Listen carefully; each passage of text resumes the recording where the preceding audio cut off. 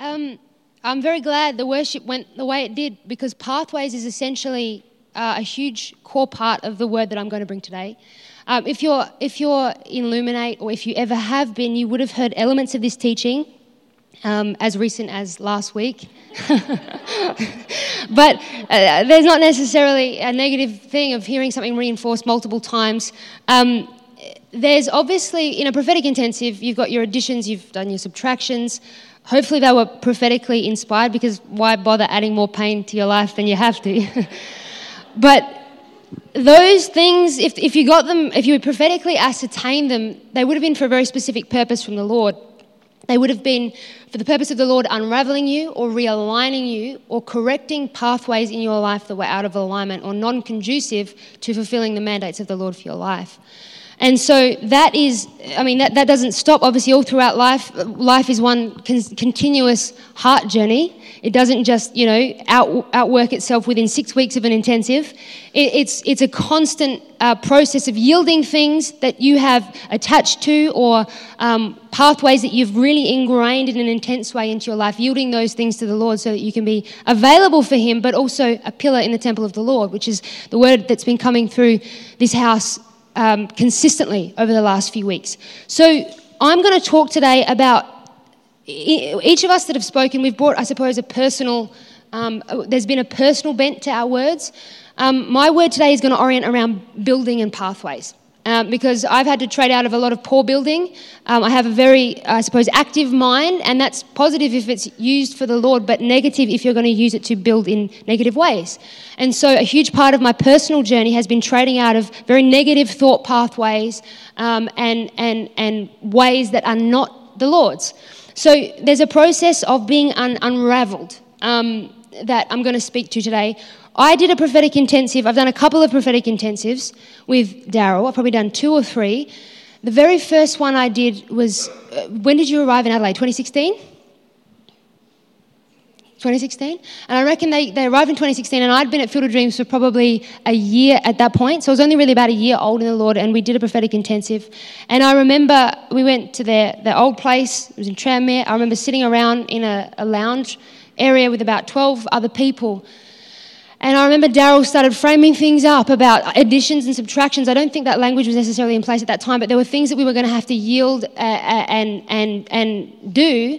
And I remember from pretty much the moment he started talking, there was like a shaking that started happening on the inside of me. It felt like the inside of me was doing this, like trembling. And I remember I didn't have understanding. I was very new to the Lord. I didn't really have understanding of what was happening, but it felt like parts of my inner world were collapsing instantly. And I remember I sat through, it was about an hour and a half, and all I wanted to do was essentially cry. I just wanted to go and just cry, whatever. I didn't know what was happening. There weren't specific things at that point that were being revealed, that were being shaken, but my inner world just felt like it was completely shaking. I remember he ended the teaching. I was living at home at the time. Mum and I left, and as soon as I got out onto the front sort of area of his house, I just remember starting to cry. And I remember the shaking continued. I remember crying. I remember getting in the car. I remember crying all the way home. I remember getting to my room, and I remember essentially just like collapsing on the floor of my bedroom and then crying for probably about an hour, and then crying for the next 6 weeks of the intensive. Because there was something of a deliverance of my ways transpiring. Now, that's progressive, and there's, the Lord's very kind, and He sort of takes you around the mountain and does things in layers. You ascend, but you go around and deal with the same things again. This was kind of the first core, I suppose. It was probably the primary season of consecration, or one of the first. Let's just put it that way. It was the first season of unraveling and surrender that I ever went through, and I remember to such a great extent that there were times in the 6 weeks of the intensive that I couldn't even necessarily think clearly, because a lot of my thoughts were animated by very poor foundations that I'd built, and the Lord had undermined them through my permission, but instantly, as soon as the prophetic intensive started. And it meant that I had information coming into me, and I didn't have anywhere to put it, because the Lord was completely uprooting, I suppose, the foundations of my world. And He gave me a vision of like floorboards, and many of them were ripped up. So they were just kind of joists at certain points. And He said, there's nothing for you to walk on yet. I've uprooted, you're going to have to rebuild. And there was a very significant song that I listened to all throughout that season. It was called I Surrender by All Sons and Daughters, and it's literally about emptying yourself out. And the Lord, the reason, pillars is the word that's come through the house. The Lord cannot rest weight or responsibility or mandate on a pillar if the foundations are built on sand. The foundations have to be firmly tethered into the rock. And so, interestingly, what happened, I was saying to Darryl before in the staff room, after that season of, I suppose, emptying of myself, so I yielded so many things. It was like a complete internal renovation, one of the first I went through, or the first of many I went through, excuse me. I remember probably within about a year of that happening, the Lord then landed the internship, which has then become Luminate. And so if I hadn't gone through that season of consecration, I suppose, and internal yielding and surrendering of my ways, he wouldn't have been able to land the internship on me. It wouldn't have happened because, like I said, he cannot land weight on a pillar if your foundations are in the sand because he knows that, you're going to crash when the storms come. Does that make sense? You guys okay? Okay. So the intensive should have been, should have kick-started a process of surrendering and yielding your ways to the Lord's. And so a lot of us have, which I'm going to talk about, pains in our lives, experiences, things that have happened to us that have caused us to build in certain ways. Those things, maybe it was a trauma, maybe it was a bad event, maybe it was a bad season. A lot of them are traumatic and not necessarily our fault. We're not responsible for that initial event necessarily, but according to the legal system of the realm of the Spirit, we are accountable for every way we build from that event. And, you reap what you sow. That's a very clear spiritual principle. And everything that we're reaping, anything that's ill that we're reaping, anything bad, anything negative, it's not because of the ways of the Lord. I'm a massive believer, as I'm going to explain in a sec, that the ways of the Lord are only good. Like Todd was saying this morning, if you're in sorrow, it's not the Lord. If you're in sadness, you're in a level of deception because you're attaching yourself to something that lacks truth. And so the ways of God are only good. And I'll get you to put it up in a second, but we've got to be motivated to yield our lives, not because it's the right thing to do or because, being in pain and wanting it to change is a good start, but that can't be the primary motivator. The scripture is very clear about what has to be the motivator for surrendering and yielding ways of God. And can you put it up? It comes from Romans 2 verse 4. It says, do you despise the riches of his goodness, forbearance and long-suffering, not knowing that it is the goodness of God that leads you to repentance? The goodness of God. A revelation of the goodness, the kindness, whether it's you have an encounter like I have with the mountain of the Lord where you partake of like the pure goodness and joy and family and connection that's there, partake of the very fabric of his kingdom, whether it's you see in the scripture you identify the nature of the Lord through seeing him, have compassion over the woman with the issue of blood. Whatever it might be, you've got to attach yourself to the goodness of God. Do whatever you can to attach to him as good and set your heart on him. That is the engine for repentance. Ultimately, that's where pure repentance comes from. So if you're in ways that you're struggling to yield, you don't have a revelation of the goodness of God in that area of your life.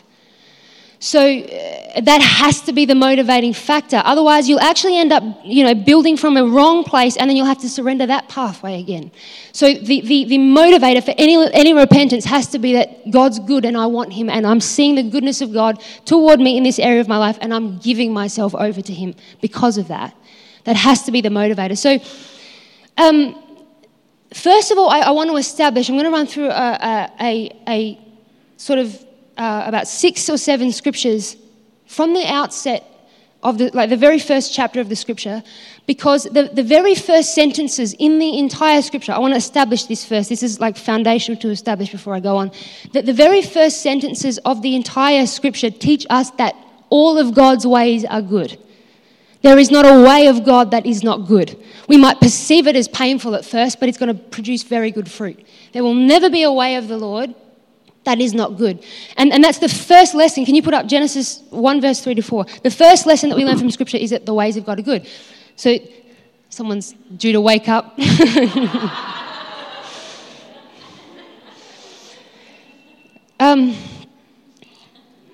Does anyone trigger it? Did that ever used to be anyone's alarm?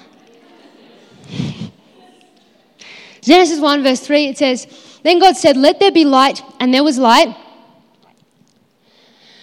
And God saw the light, that it was good. And God divided the light from the darkness." Can you put up Genesis 1 verse 9 to 10? "And God said, 'Let the waters under the heavens be gathered together into one place, and let the dry land appear.' And it was so. And God called the dry land earth, and the gathering together," so these are all his ways, "the gathering together of the waters he called seas, and God saw that it was good." Yeah, you can repeat me if you like. Genesis 1 verse 11.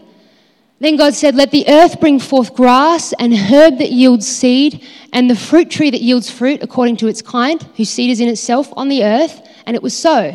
Next one. "And the earth brought forth grass." I'm struggling to read that. I'm going to have to turn this way. "And the earth brought forth grass and herb that yields seed according to its kind, and the tree that yields fruit, whose seed is in itself. And God saw that it was." Genesis 1 verse 16. "And God made two great lights, the greater light to rule the day and the lesser light to rule the night. He made the stars also, and God set them in the firmament of the heavens to give light on the earth, and to rule over the day and over the night, and to divide the light from the darkness. And God saw that it was." Okay, good. Genesis 1, I'm programming you. Genesis 1 verse 24. "Then God said, 'Let the earth bring forth the living creature according to its kind, cattle and creeping thing and beasts of the earth, each according to its kind.' And it was so. And God made the beasts of the earth according to its kind, cattle according to its kind, and everything that creeps on the earth according to its kind. And God saw that it was." The last one, don't put it up yet, can you? I don't know if is it all going to fit on one screen? Guess what the next thing says? Oh, you got it. Someone did get it over there. I was going to try and trick you. It actually says, put it up, Genesis 1 verse 31, "God saw everything, the whole creation, every single thing, all his ways, the accumulation of all his ways in creation, and indeed it was very good."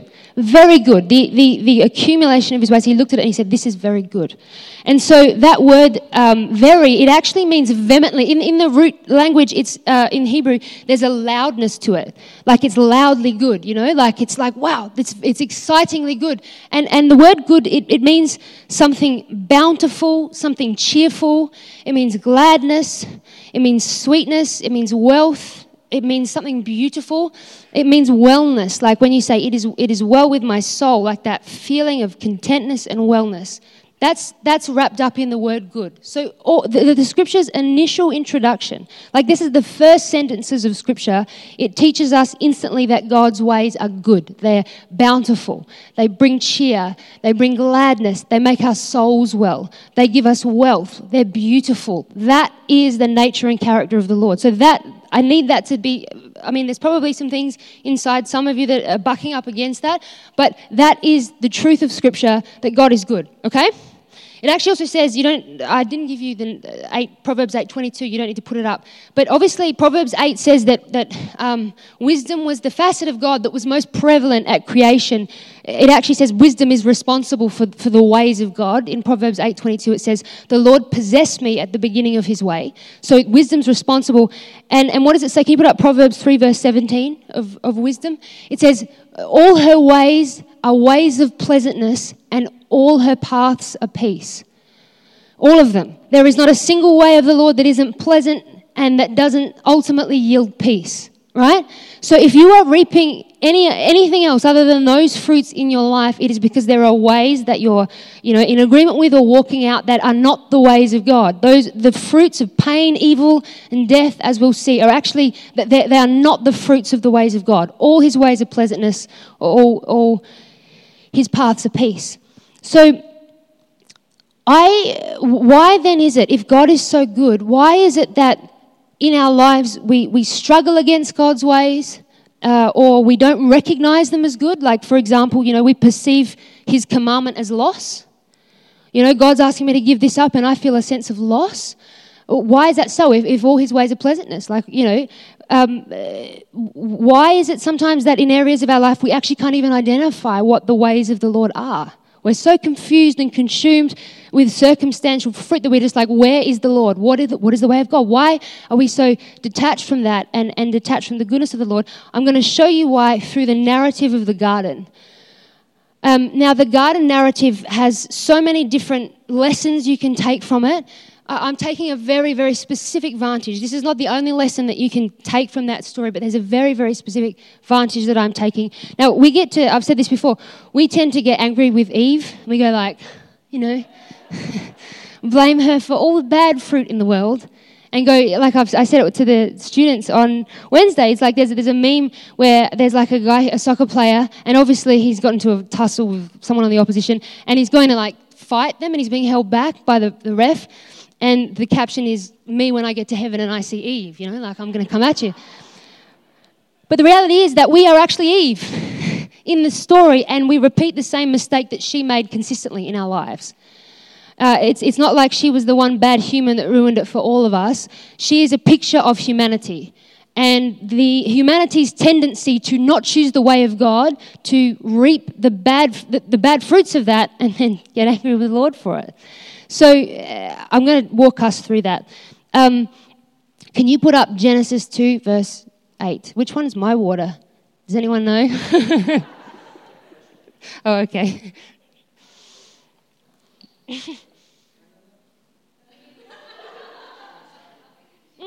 They're probably both mine. I probably got one in the staff room as well. It's okay. I'll. Thank you. I hope so.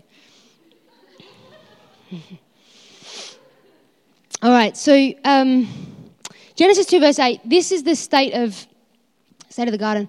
So the Lord God planted a garden eastward in Eden. I'm going to touch on that, but not don't have the time to go into depth on that. And there he put the man, I'm going to have to look this way. There he put the man whom he had formed. Is there another one? Sorry, 2 verse 9. Sorry, I probably only gave you 2 verse 8. And out of the ground the Lord God made every tree grow that is pleasant to the sight. They were going to come back to that. Every tree grow that's pleasant to the sight and good for food. The tree of life was also in the midst, or the center of the garden, and the tree of the knowledge of good and evil. Now, I don't have time to drill down on it, but in the word eastward in Eden, there's a huge revelation to partake of. It has because I personally believe that in Eden they weren't acquainted with evil. They didn't have to be. You don't have to be acquainted with evil to build from glory to glory to glory to glory.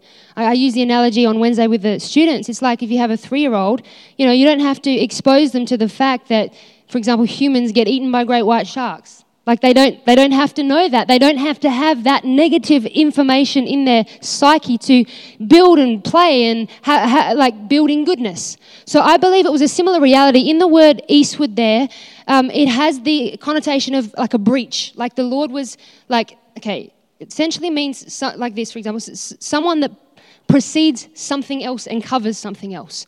So I believe in the garden, say you've got the experience of evil out here and evil fruit. There was the Lord, and there was man in the garden. So it was like the Lord was acting as a type of breach between them and partaking of evil. And then they could partake of the tree. See, wisdom is a tree of life. They had the tree of life in the garden. Wisdom's very kind, because wisdom, like when you go and consult wisdom, you don't have to walk out all the painful paths that you're asking for consultation. Do I walk them out or not? Wisdom essentially traverses all those pathways. Wisdom, in its most reduced definition, is the practical application of knowledge. It basically means wisdom has all insight, has all knowledge, understands all things, and then counsels us in paths of light. Like, this is the best. But to do that, it's gone down every single other negative pathway, experienced and borne the brunt of that pain for you and said, don't do that, go this way. So wisdom is extremely kind, and I think that dynamic was the dynamic of the garden.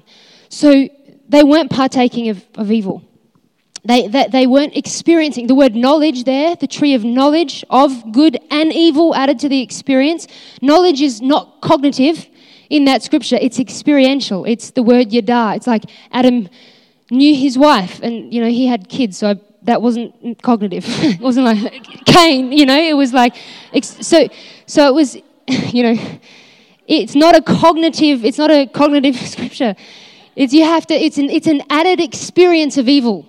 That's what partaking of the tree of knowledge was. Before that, they weren't. I personally, mean, prove me wrong, and that's fine. I could be wrong on that, but for all intents and purposes of this teaching, they weren't partaking of, I sincerely believe they weren't partaking of evil, because evil is not in the ways of God. We've established that.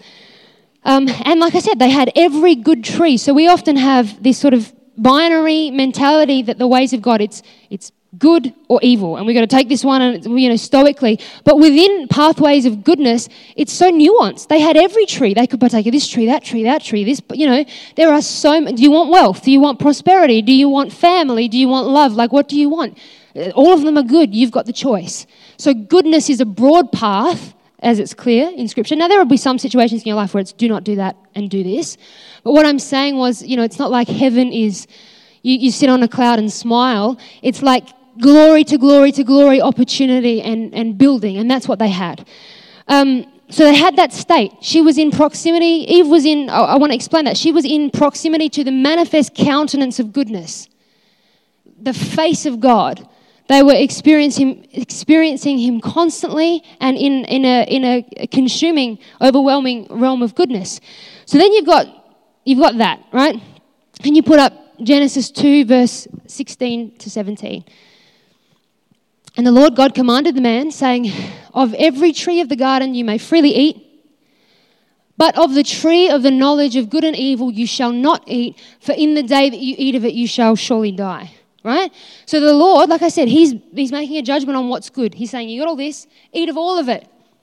There's so much goodness, but don't do this. In the day that you eat of it, you're going to experience evil. Okay? Can you put up Genesis 3, verse 6? So when the woman saw that the tree was good for food, and it was pleasant to the eyes, and a tree desirable to make one wise, she took of its fruit and ate. How does that happen?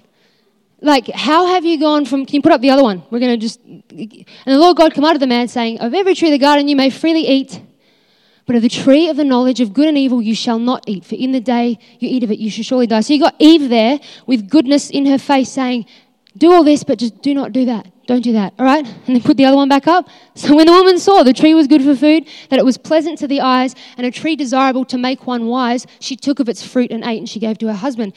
Now, that wasn't just like an impulsive, I decide that I'm going to do this today. There's quite a significant process that I'm going to explain because it's extremely relevant to us, if we're Eve in this story, that took place from the commandment of the Lord, don't do this, through to I'm going to partake of that tree. There's a huge process in here. And it's the process that we undergo, essentially, which I'm going to explain, to partake of ways that aren't the Lord's. So how does that happen?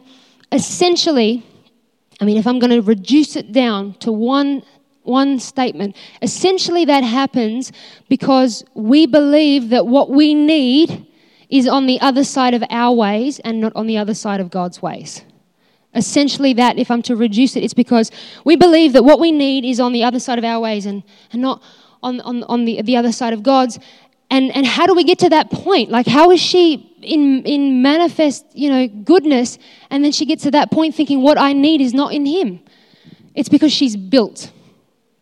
I'm going to explain how she built. And like I said, it's not a spur of the moment act of rebellion. It was a process of building, a process of hardening her heart to God, and then that produced blindness and to the Lord, and then she acted out a pathway.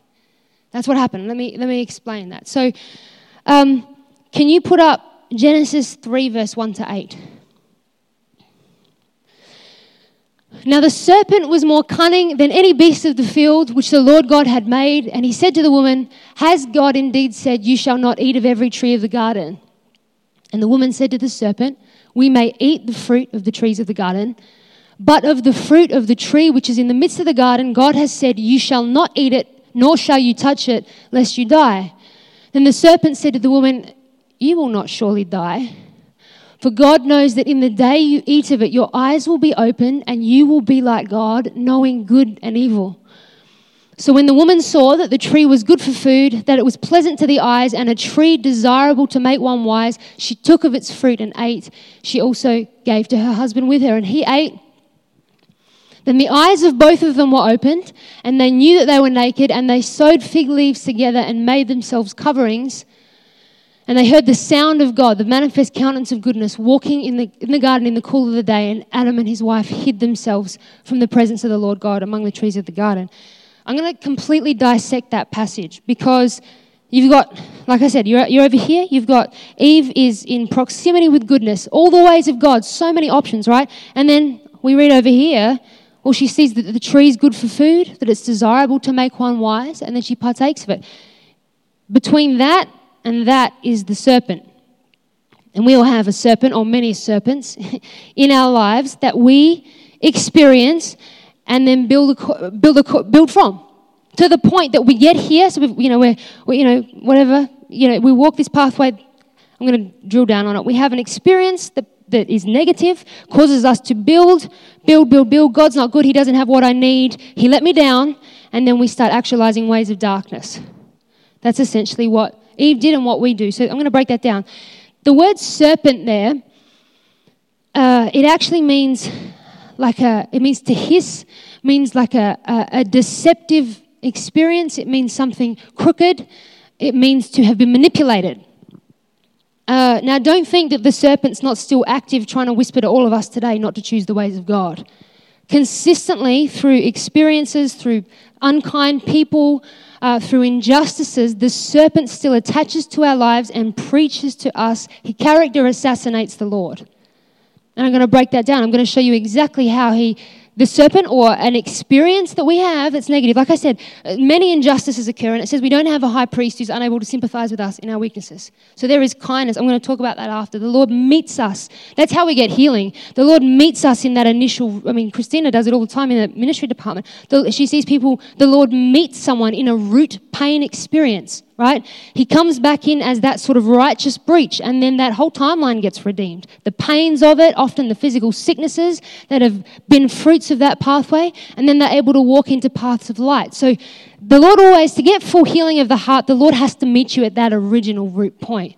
You have to see the Lord there and go back to that garden state from that root moment.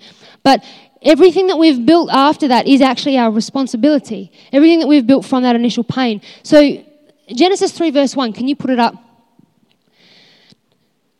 Now the serpent was more cunning than any beast of the field, and he said to the woman, has God indeed said, you shall not eat of every tree of the garden? Leave it there. They had so many good trees to eat from, and the tree of knowledge wasn't a good one, but you can see that in that he's using language of loss.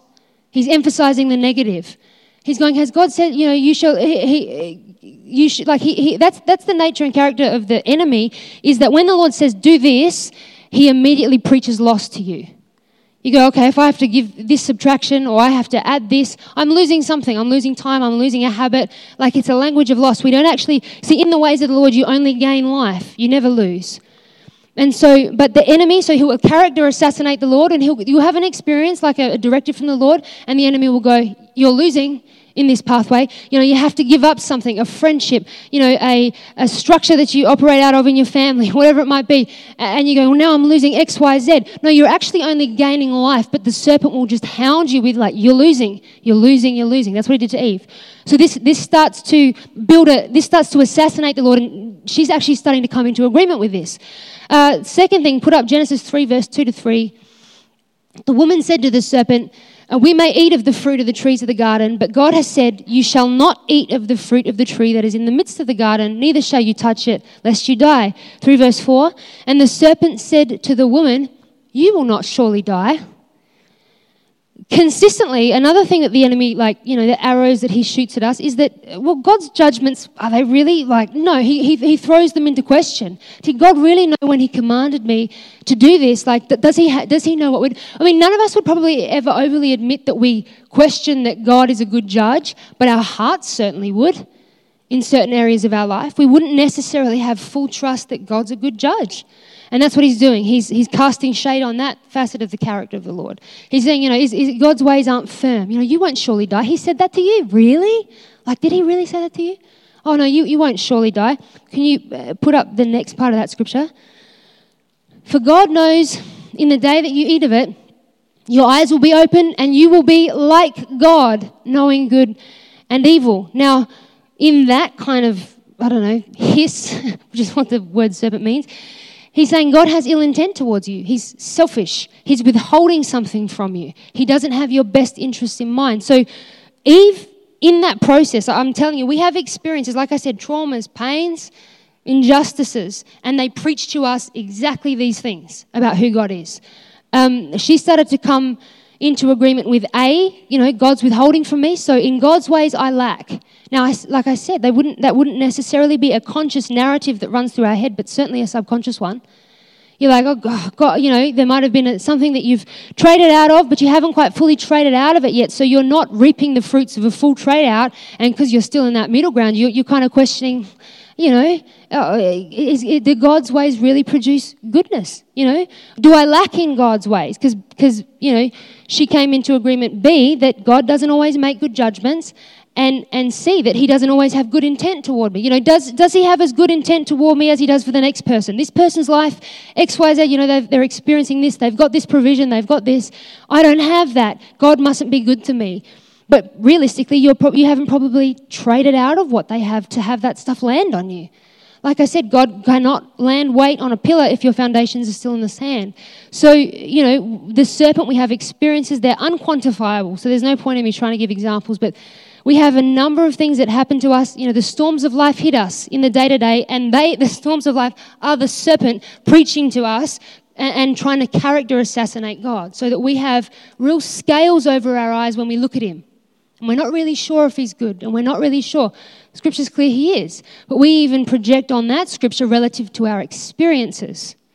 And we don't see the scripture or the world according to what is. We see the world according to what's in our heart, our experiences. And Christina does a great teaching on the heart, and she says that the heart has its own constitution. It has its own narrative of things, and it's completely its own script of reality. It's not true. It doesn't make it true. It's based on experience.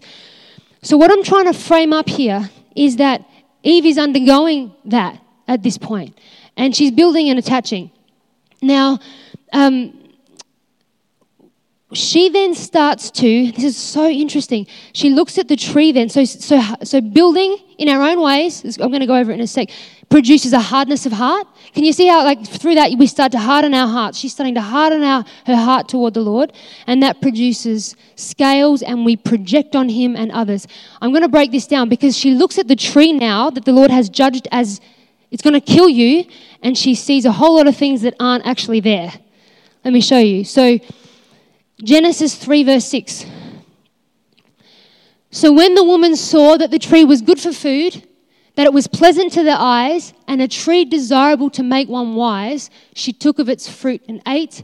She also gave it to her husband with her, and he ate. Can you please leave that up? So let's dissect that. She saw that the tree was good for food. Now, where in the scripture, at any point, does it say that tree was good for food? Anybody? Literally nowhere. The Lord looked at that tree and said, this is going to kill you. The fruit of this tree, the food of this tree is not good for food. It's good for death if you want that. So the tree, the information there, she's looking at that and she's seeing something that is not there. She's projecting. She's built, her heart's hardened to the Lord, and now she's seeing it's good for food. Okay, next. It says that she saw the tree was desirable. Sorry, Marissa. Yeah, she saw that the tree was desirable to make one wise. Where again in the scripture does it say that tree produced wisdom? It says explicitly actually that wisdom is a tree of life. So she had the tree that gave her wisdom. Why is she now looking at this one going, I'm going to get wisdom out of this tree? You see how she's projecting, okay, this is what I need, but actually what she needed was in God. But she's built and hardened her heart to him, and now she's looking at this tree and going, this has got everything I want, but it did not, according to truth. And another thing, leave it up, but another thing that the serpent said to her was, this tree will make you like God. Now, was she not already made in the image of God? So everything, she's looking at this tree, it's going to make me like God, it's good for food, and it's going to make me wise. None of that consisted in the tree. All of that consisted in the Lord. She had every single thing she wanted to get out of the tree in the Lord, but through a bad experience, she had hardened her heart to him, and now she's fully projecting and trying to actualize that out of something that is holistically not good for her. Now, that is what we do all the time in life. We've had experiences that completely define our reality, and then we project on things that, like I said, are holistically not good, partake of them, and wonder why we remain in hopelessness, remain in lack, remain in sadness, remain in sorrow. And then we look at God and go, you're not good. Your ways don't work, but we're actually entirely out of alignment with his ways. Does that make sense? So the reality is that everything that we need, every single thing that we need is in the ways of God, and in the ways of God only. Nothing that we need is a product of our own ways. And so building produces hardness of heart and blindness to what is. So she partook of that and ate, and it yielded not a single thing that the serpent or that her own, understanding promised that it would. It actually, it killed her and all of us. So, didn't go so well, hey? Huh? Can you put up Proverbs 14, verse 12?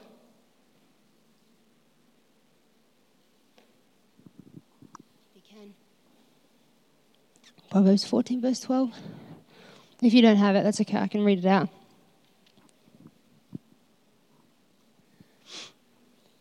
There is a way that seems right to a man. There's a way that's going to serve us. There's a habit that's going to, comfort us. There's a person that's going to give us what we need. We perceive that's right, but actually, what does it say? Its end is the way of death. She's the epitome of that scripture. and so are we in every area of our lives where we're not partaking of the Lord's ways. Now, here's the thing. We often have habits. So like I said, you've all yielded, I suppose, a number of things, subtractions, and you've added a number of things to your world, I presume.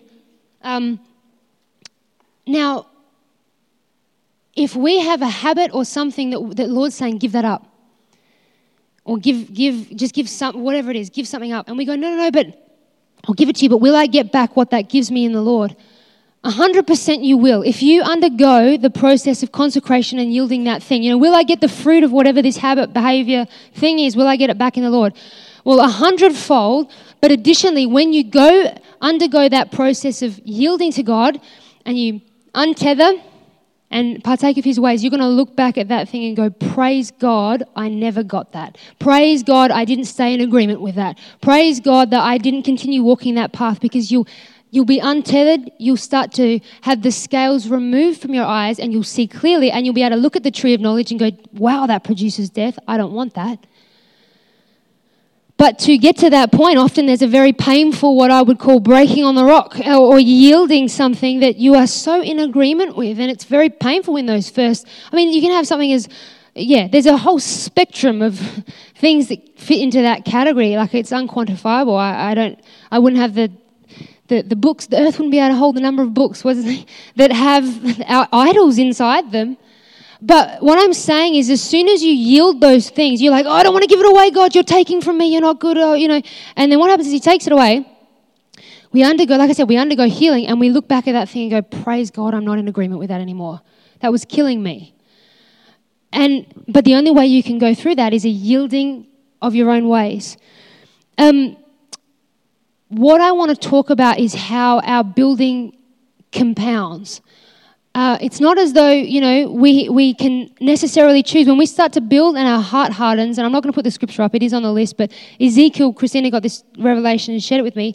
When it talks about taking the heart of stone out of an individual, like as the Lord's saying, I'm going to take the heart of stone out of you, it actually means to build. So in other words, where you've built, you have hardness of heart, and we've established that, but scripturally it's in there too. You don't need to put the other one up, but in Ephesians it talks about walking according to your own imaginations, and how that completely darkens your understanding and hardens your heart. It's in the New Testament and the Old Testament.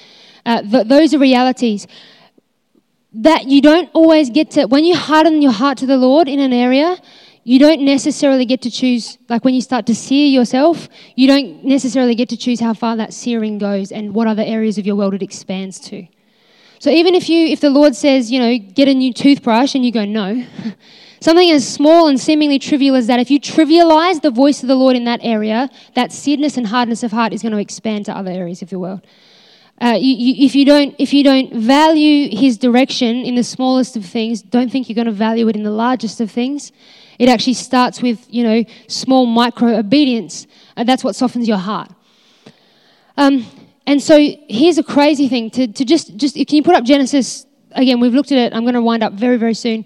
Genesis 3 verse 7 to 8 talks about Adam and Eve after they've actualized their ways. It says the eyes of both of them were opened, and they knew that they were naked, and they sewed fig leaves together and made themselves coverings. They kept building. You keep building. So now they're like, okay, I'm really exposed now. I have to keep building to cover myself. You're building, and attachments to things keeps progressing. And they heard the sound of the Lord God walking in the garden in the cool of the day, and Adam and his wife hid themselves. That word presence there, it means like the face of God. So here's the crazy thing. They're looking at the face of God, and they're going, I need to hide. They are so blind to his ways that they can't even recognize him as good, and they need to hide now. Like, that's crazy. There's often parts of our world where we go into such intense retreat from the Lord to the point we can't even, like I said before, some areas of our world, the voice of the Lord is so murky. It's like, where is it? What is he saying? It's because we've backtracked and built so much that we're so separate that we can't even identify him anymore. And that's where you sometimes just need to go to counsel and get someone's help to identify, what is the Lord saying to me in this area? Like, I've built so much I can't see. It's very common in pastoral work where people are so filled with their own ways and backslidden in a particular area that they just cannot. Their presence of the Lord is in the garden and they can't see the wood for the trees because of the building. The Pharisees, you don't need to put the scripture up, but the Pharisees were an incredible example of that. They had, again, the face of God. They had Jesus manifest, but they had built such identity in religion. They had such, that attached themselves to such structures of pride that they had the Messiah manifest before them, and they just could not recognize him because of their own ways. And many of them never partook of him. And that's why when Saul got prayed for by Ananias, what's the first thing that happened? What fell off of him? Scales fell off his eyes so that he could see. So he had built, he was obviously an extremely evil man, and he'd built in this Pharisaical kind of identity to the point that he could not see Jesus. He could not see that the apostles were doing the work of the Lord. So when he got touched by the Lord, scales, he had to be delivered from building that was blinding him to the reality of the Lord, to the ways of God. That's a very extreme example, but that is a picture of what we do, what we are like as human beings and what it produces. So what's important? If you remember at the start, can you put up Romans 2 verse 4? And I'm going to wrap up real quick in a moment. Romans 2 verse 4. What is the way back?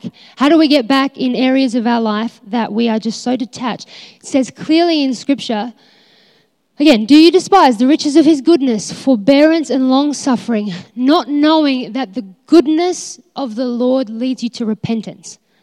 The goodness of the Lord. Now, very quickly, like I said, a lot of our building comes from an experience with the serpent. It could have been something extremely unjust. Wasn't our fault. Our building is, but that experience wasn't our fault. So what is the way back? Most times, and this is like I said before, it's in the inner healing realm. Like Christine would have testimony after testimony of points in people's lives that so people come in with a problem, right? And they go, I've got XYZ problems, this is bearing XYZ fruits. They are the fruits of building in their own ways that they're now struggling with and want deliverance from. It's normal, it's not as easy as usually let's cast out a devil and you're good. It's like you are tethered in with a whole lot of different gear that you're now struggling with because it's bearing bad fruit. And then you have to sort of drill down to a root point. Right? It might have been a childhood pain, a bad parent, an abusive spouse, high school bullying. It can be a really good experience. You might have grown up in like immense wealth, and so there's a level of pride that's come in, and now you've built down that vein so much that the Lord's not in your world either. What has to happen in those situations is the Lord, to get full healing and restoration of those bad building points, you have to see Jesus manifest at that original pain. And you'd say that he's always there in every single situation, that people she ministers to in my life, and please don't go muckraking for your root pains. You have to allow the Lord, and this was the homework of Illuminate students on Wednesday, Don't go muckraking for your pain. Ask the Lord, where is my heart hard towards you? Start there. And then he'll show you an area of your heart that is so incredibly hard, and you'll be able to drill down on it, maybe through time or through prophetic revelation, and you'll see it's emanating from a serpent-like experience of injustice that you've then built from and hardened your heart toward the Lord. And so when the Lord manifests, like I said, in that situation, I shared one about 12 months ago from this stage where I was just bullied in high school. Like it was an unjust experience, and I was very isolated at a particular time of my life.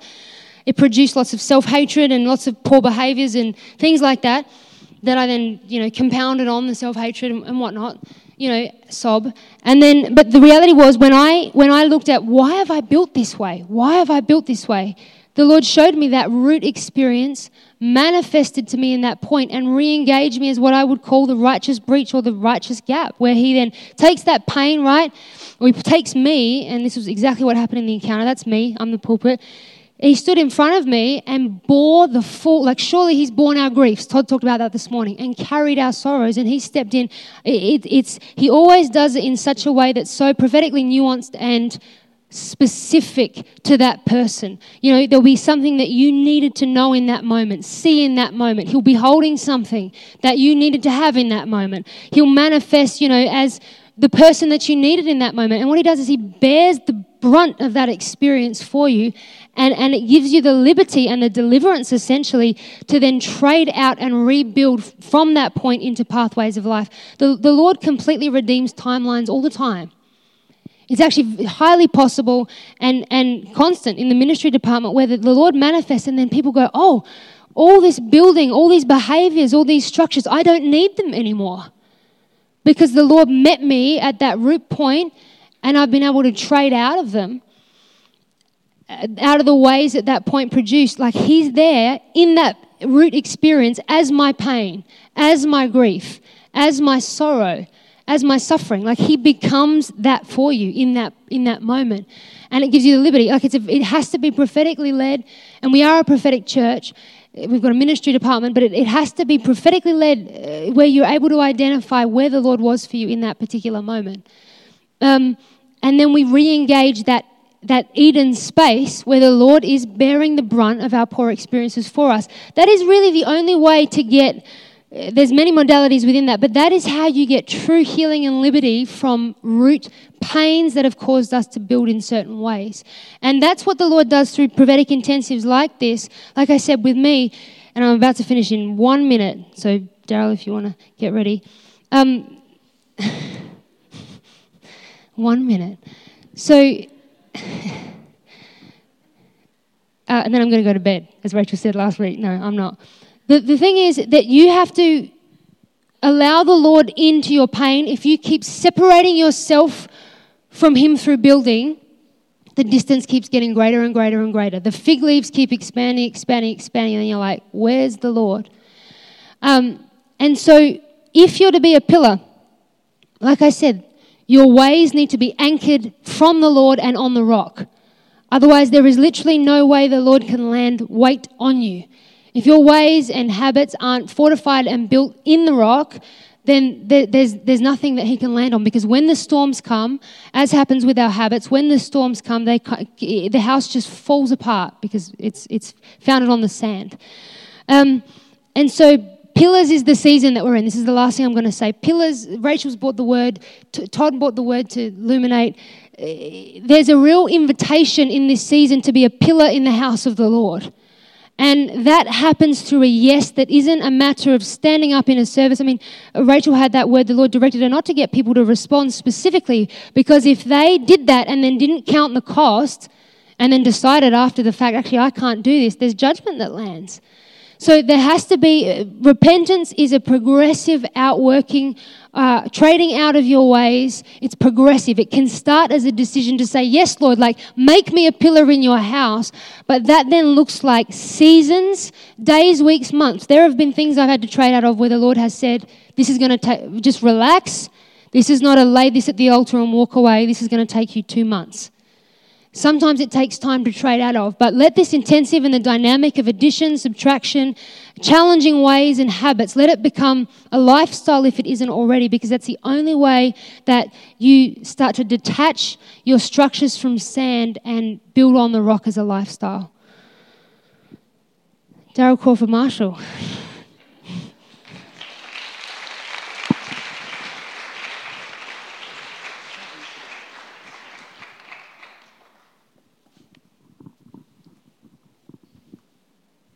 Just having a bit of deliberation up here. Yeah,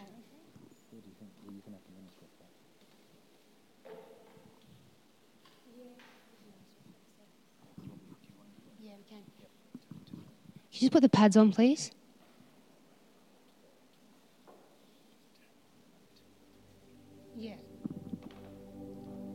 Yeah. And some non-emotional pads, some non-sad pads, please. Okay, we'll wait for 30 seconds. Does anyone feel sad at this pad? I don't want people to go into sorrow. Anyone feel sad? Okay, good. Can you get your communion and stand to your feet?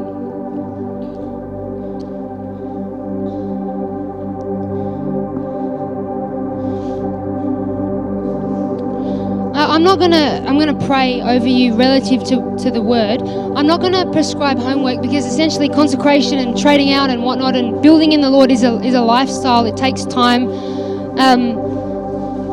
So I'm not prescribing anything for next week, but the wine and the bread, or the juice and the wafer that you have in your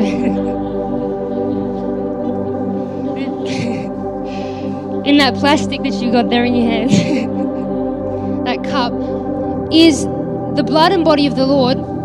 It's a sacrifice. It says, surely he's borne our griefs and pains, carried our sorrows. It actually says, by his knowledge. That's the same word as the tree of knowledge.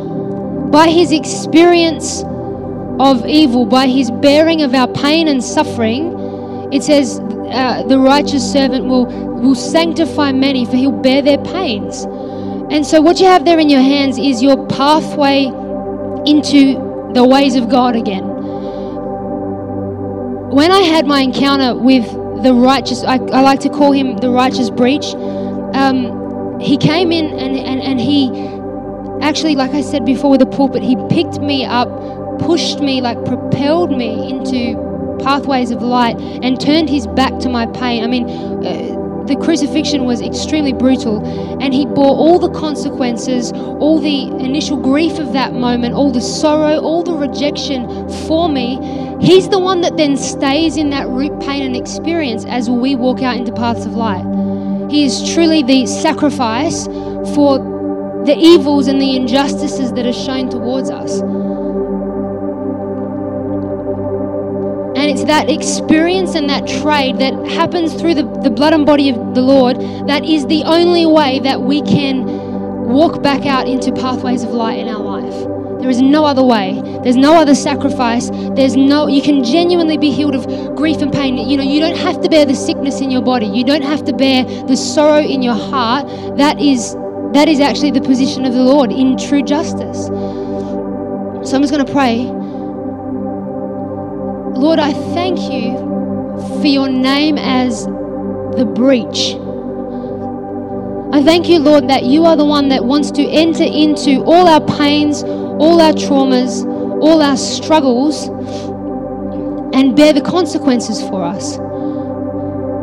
So I thank you, Lord, even now for everyone under the sound of my voice. If there is a root experience that has tormented or caused stunting of growth or is hindering, Lord, would you reveal it and show that person where you are in that moment.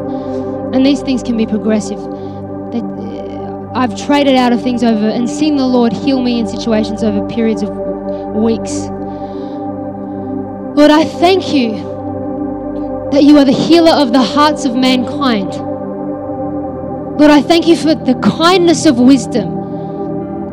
I thank you for the kindness of wisdom from the outset that always desired to bear consequence and propel us into your pathways. And Lord, I thank you for your pathways out of pain, your pathways out of sorrow, your pathways out of hardship. Lord, I thank you for the brilliance of your pathways. I thank you that in the garden there are many trees that are good for food. And I ask even now, Lord, for a revelation of the brilliance of your goodness, the brilliance of the trees in the garden, the wealth that's in your presence, the love that's in your presence, the kindness that's in your presence, the peace that's in your presence. I thank you, Lord, for a magnification of the reality that your ways and nature are both good.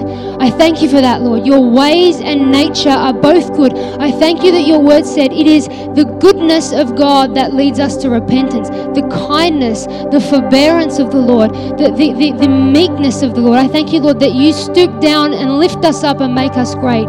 You stoop down into our sorrow. You stoop down into our hardship.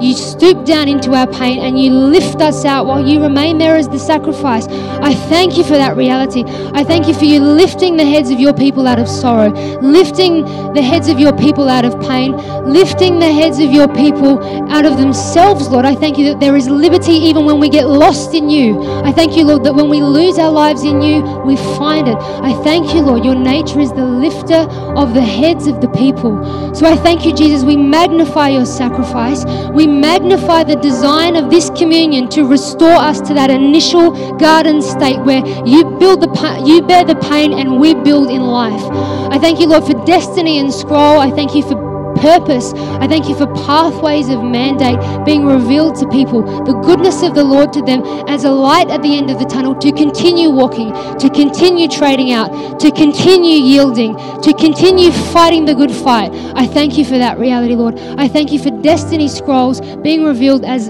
light at the end of the tunnel for people to keep walking towards, keep pushing ahead. Do not grow weary in doing good. Do not lose heart, for in due time you will reap a reward if you do not give up.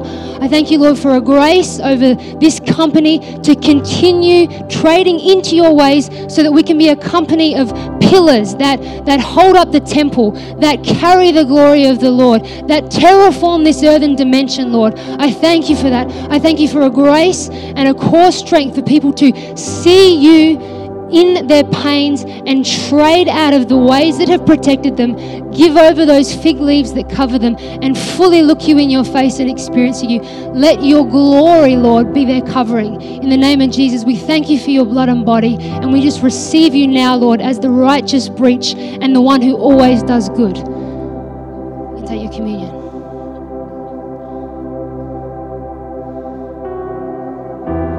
These are sad pads.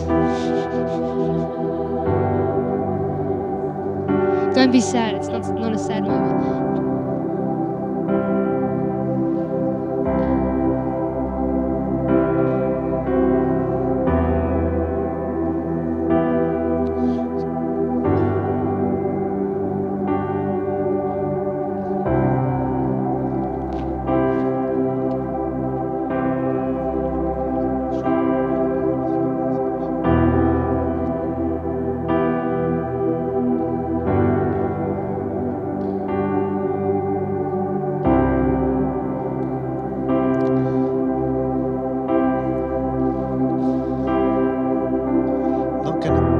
Not going to go into intensive logistics tonight. I will next week, and we'll be running through some of the homework that we've had over the weeks, and I'll have them up on slides so everyone knows what was suggested. But what I want to do instead, just because it's so, I wouldn't call these the sad pads, but there is a leaven of melancholy through them.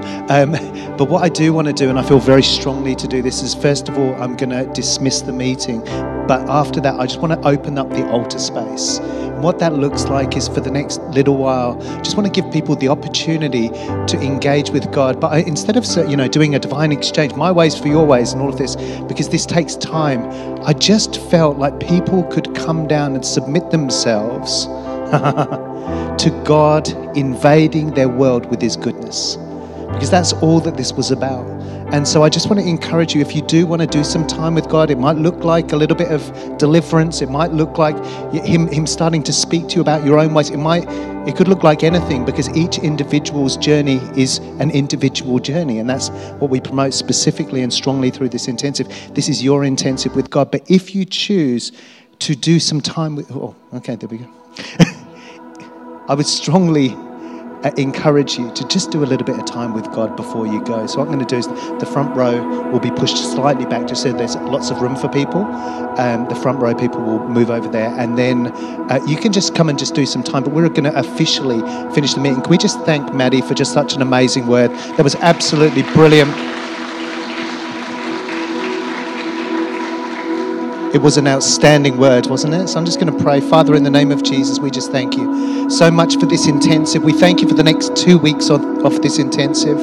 We thank you, God, for the last 14 days, that there would be so much uprooted and so much replanted.